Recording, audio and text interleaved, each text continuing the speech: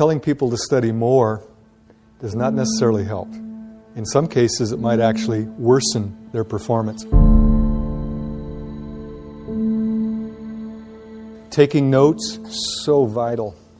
But most students who do it haven't learned a very simple rule. The first moment you get after a class, ideally right after the class, you should sit down with your notes and expand on everything you jotted down. Give it depth. Flesh it out. Okay? If you even wait to go home and do it a couple hours later, you'll have forgotten some of your own notes. How do you know it? If you can look at it, go to the next one, read it, and then stop and go back to the one before. Look up in the sky and in your own words, say what that was about. Yeah, you know it. Now, a lot of students don't realize how much we're controlled by environmental cues. Get a little lamp and it becomes your study lamp.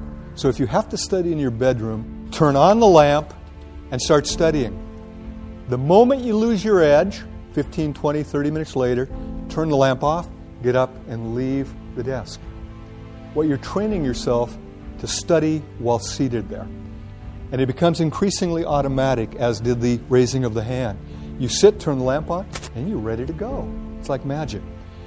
Your brain has to be focused to be really studying, not time-sharing back and forth. The more active you are in your learning, the more effective. And yet, increasingly, I have students who think studying is reading it over and over, and they're going to have some magical thing where they suddenly understand it and remember it well. First, you have to decide, what am I learning? Is it a concept or a fact? Okay? Understanding the name of a bone is a fact. Understanding what it does in the body gets into a concept. Okay? So, in studying, sometimes there are a lot of facts. In fact, I use anatomy as a good example. You got to memorize bones, muscles, organs, tissues, a lot of it. But if you simply memorize and don't understand the function of it, the comprehension of the actual concepts, it's a lot of wasted learning, really. Just to know a name of a bone is like, yes, so what? But in most college classes, what we as professors are most concerned about is that you grasp the concept. Because concepts, once grasped, will stay with you a lifetime. Can you put the concept in your own words? If you can't, you don't really understand it. Okay? It's not meaningful to you. To make it meaningful is a struggle. It's probably the biggest struggle you have as a student. But it's a struggle you need to do, or you're wasting your study time. People are incredible at confusing recognition with recollection. Your visual recognition threshold is so great, you can see a person once, see them years later and go, I know you. You've highlighted the most important stuff. You now go back to study it and you say, oh, I remember it. So do you study it? No. So what don't you learn? The most important part of the chapter. Most of you undo good studying by not sleeping adequately.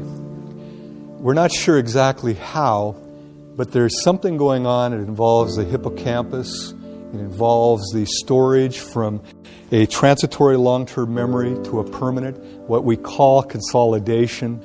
But we're getting increasing evidence that that consolidation process is dependent on rapid eye movement sleep, which if you're an adult happens about every hour and a half once you fall asleep. If you're not getting a good night, typically around 8 hours, you're not getting enough REM. What you've studied doesn't become permanent. And I can tell you there are studies that show simply by getting better rest, some students improve markedly in their performance because their brain now stores it a lot more efficiently. By the way, if you know anybody with sleep apnea, the biggest thing they'll tell you is, I can't remember anything. My brain's shot. It's like my memory's gone. Yeah, it is. Because your REMing isn't happening, because you wake up so often, and you can't consolidate and store permanent memories. Here's the funny thing. There's no money to be made by telling people to get more sleep. So you don't hear about it on TV. Sylvian isn't telling you to get better sleep because they don't make any money. I tell students, and they go, yeah, that's nice. but they continue to use their time for other things. It's kind of interesting, isn't it? The best advice, sleep better, and most of you will do better. Most of you won't even begin to take it. And I know why. You got so many other things to do. I'd ask you this, are they important? Is studying and learning the most important thing you're doing as a student? If so, maybe you need to give up some of the other activities. I have students tell me, I don't have enough time. There's 162 hours in a week? We all have the same amount of time. Marty has no more nor less than anybody in this room. The real question is, what do I do with my 162 hours? What I want to do is show you graphically what I'm talking about. Let's say this is efficient studying, and I know there are no numbers there, but higher means more efficient, lower means low or no efficiency. And this axis, we're looking at time. Here's what happens for the average student. For her, 6 o'clock in the evening, after her supper at the residency dining hall, she plopped herself down at her little study area and started studying. But here's what happened. By about 6:30, she was in a major slump. But what was her goal? To study 6 hours. So she continued to sit at her little desk and stare at pages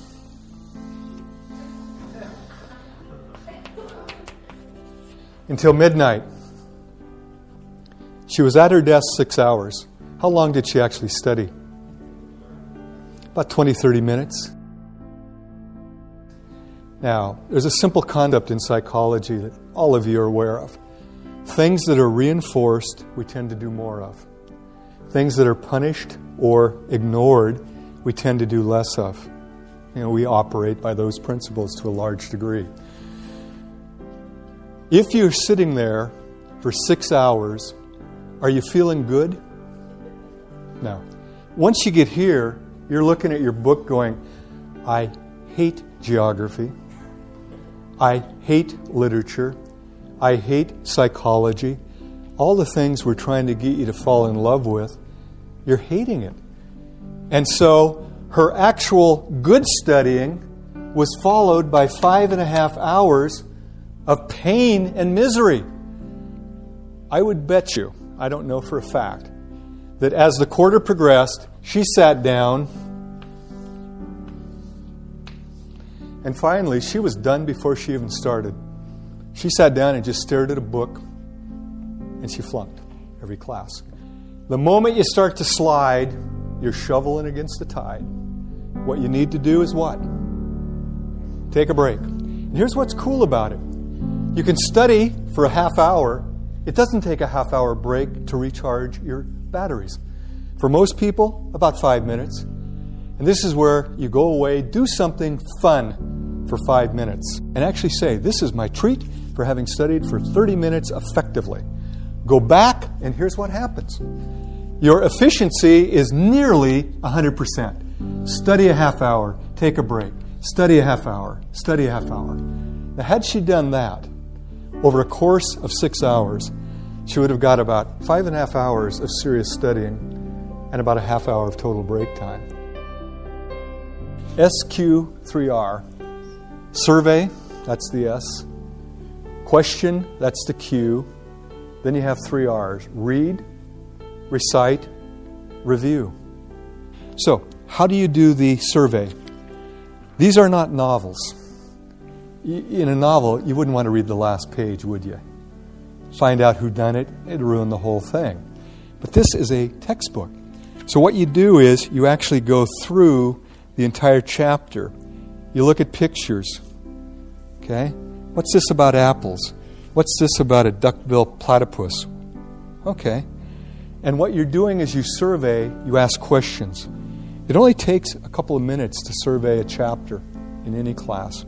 As you're surveying, you simultaneously raise questions. What you're doing then is causing you to be looking for answers. And this is a powerful thing. How many of you have noticed when you're looking through a newspaper for a piece of information, you can find it, it kind of jumps out at you? But if you're just kind of reading it haphazardly, kind of casually, most of what you read you don't even remember.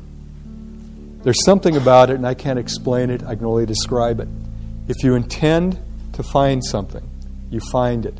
And I've got a little demonstration I could have brought where I actually show a placard with the words Boston and London printed on them. And I hold it up for 20 seconds. Out of a group this size, maybe 2 or 3 of you'd see Boston and London. Because before I do it, I tell you to look for letters, symbols, and numbers. I create what's called a set. You're now expecting not to see words, but letters. And even though Boston and London are printed on diagonal, most people don't see it. Likewise, if you just kind of go through a book without asking questions first, you kind of skizz over the content. You don't have the search mechanism going. Okay? The reading, followed by the recitation, I talked about that. Technically, before a test, it should be review. It should be in the barn. Now you're just touching up to make sure you haven't lost anything or confused anything. But I know how this works. Because we schedule tests, most students don't start studying until shortly before an exam. And much like my friend, they put so much time all massed together and only study for about a half hour, pull all-nighters so they don't get the good rest, come in and do poorly. You're undoing yourself. If you start studying early and do some of the things I've talked about, by the time you get to the test, you're just reviewing at that point, not truly studying.